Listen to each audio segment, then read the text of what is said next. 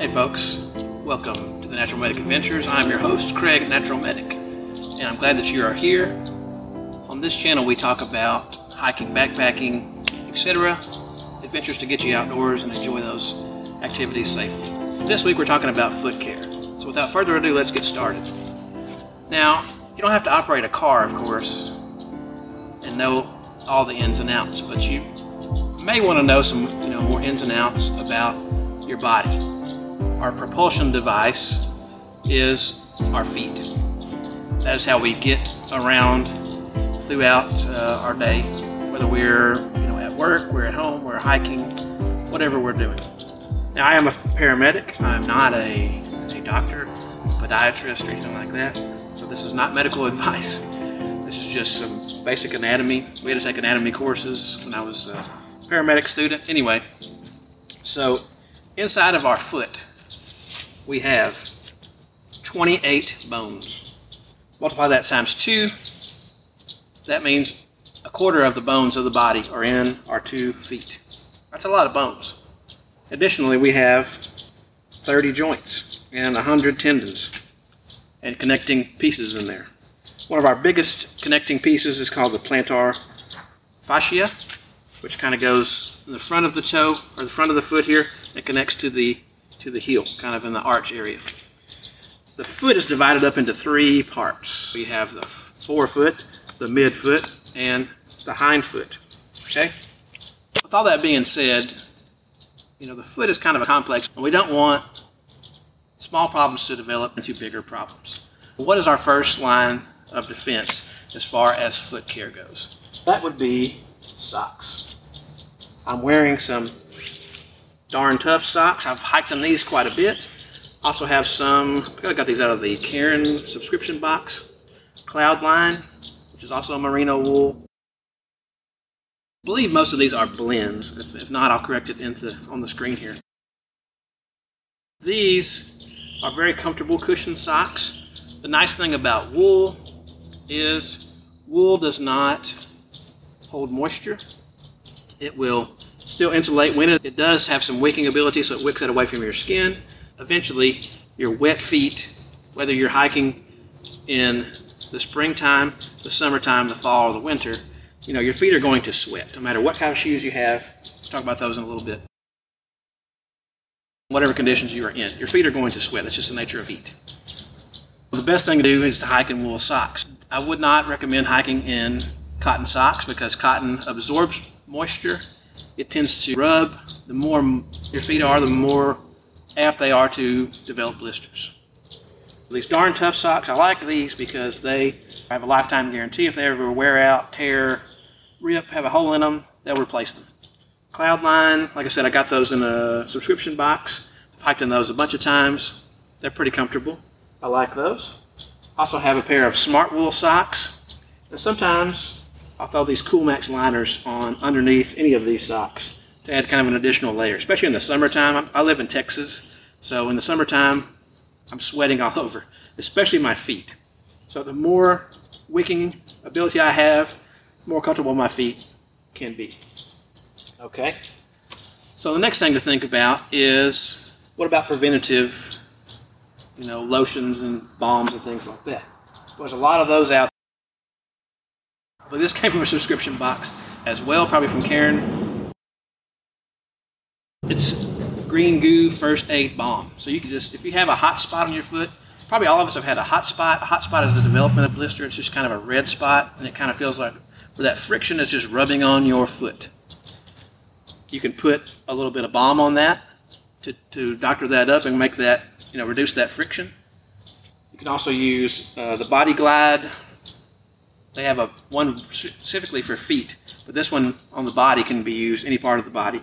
In between the legs where you have chafing, on the feet, armpits, whatever.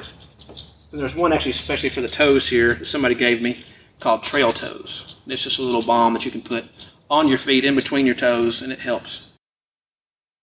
I don't use it as much during this time of year. It's December 2021 right now. We had some hot days recently, but generally it's not nearly as bad, in the non-summer months in Texas. I don't usually have to use this stuff as often. Additionally, you can, if you develop a hot spot, you can apply things like KT tape. Whoops. Which KT tape comes in a big strip like this. It's just a little cloth strip. And you can cut it and put it over your foot like this in the hot spot area, wherever it happens to be, to reduce that friction as well. If you do develop a blister, what you can do is any hiking type first aid kit, I've got a couple different ones here from Adventure Medical Kits, they're going to have moleskin or something similar to that. And moleskin, if you can see here on the camera, typically it's going to be in different shapes, and the center pops out.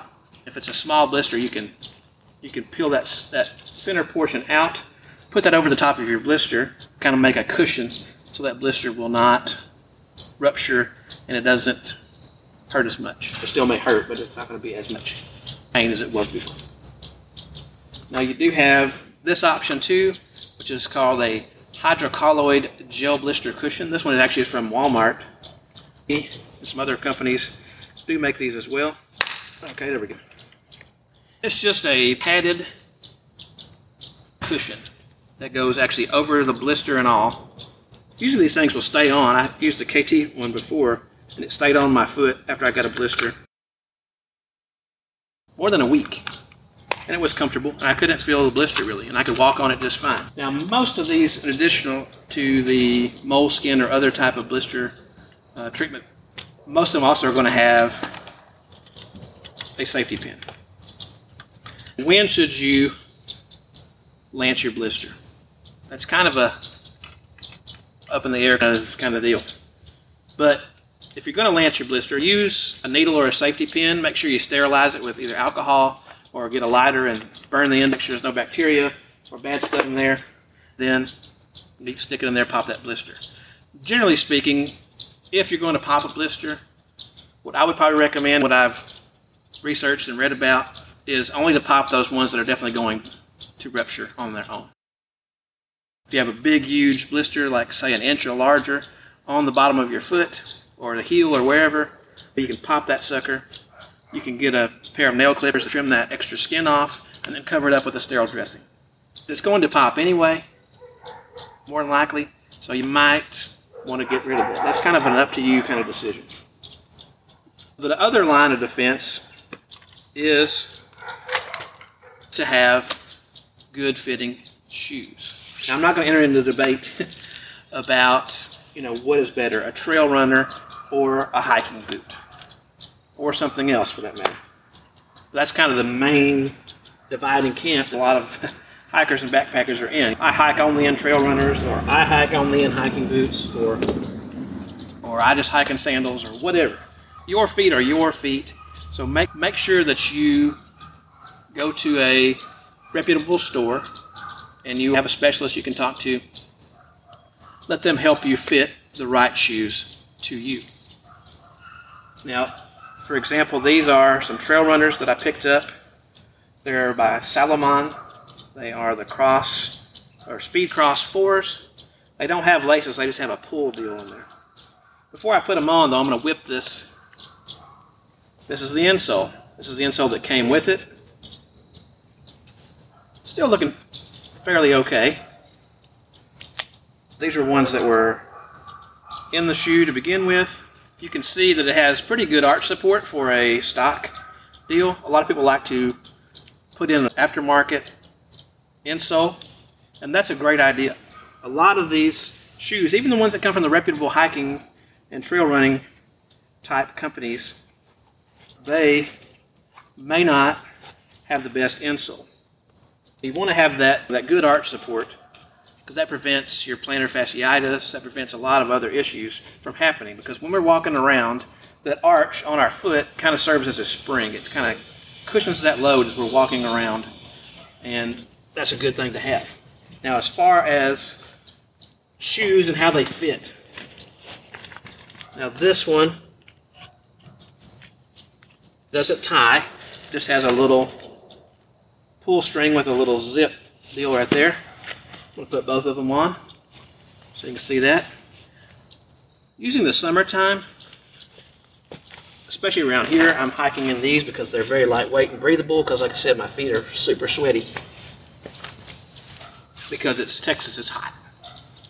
And I like to wear these.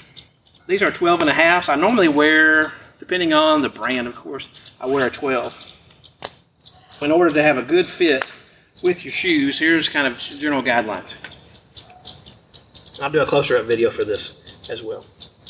As far as the toe goes, my toe is approximately, it's at least one of my long fingers, my index fingers width from the end of my toe to the end of the shoe. Because as you go out through your day, your feet could swell up, especially when it's, there's been a lot of stress put on them, they're going to swell up. They want to have room for expansion. Now on the back of the shoe, you want to be able to put your finger in there and make sure that it fits. It should be a snug fit. You shouldn't be able to go wiggle it around. You should be able to get it in there. If you can't get it in there, your shoe is probably too tight. If you can get it in there and wiggle it, it's probably too loose. If it's like mine is right here, that's just about perfect. That's a perfect fit. Of course, just to throw that out there, the advantage of having trail runners, there's no break-in period. Pretty much you can put them on and wear them, and they dry out quickly. They're very light. Downside of them, they do wear out quickly, more quickly than a hiking boot does. But that's a trade-off. The other shoes I have here are the Keen. I'm not sure the exact model here, but these are Keen mid hikers, and they are waterproof. They have the Keen Dry little booty in here. It's similar to, I would imagine, to Gore-Tex, a waterproof breathable membrane. Now these offer a little bit more support.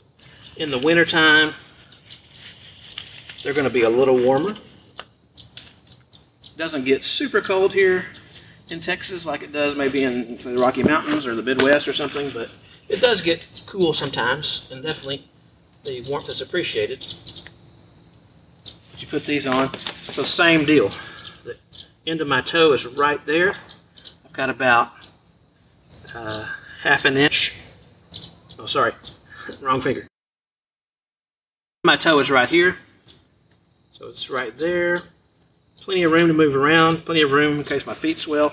On the back here, I insert my finger, and it's a nice snug fit. I can get it in there, no worries. That's pretty much what we're talking about as far as the fit of your shoe. As I said, get a professional, somebody at REI, somebody at one of the good shoe stores, somebody that knows what they're talking about, to get them to fit you to the right shoe for you. I'm not going to say a trail runner is the best one for you or a hiking boot. You're going to have to find it out for yourself.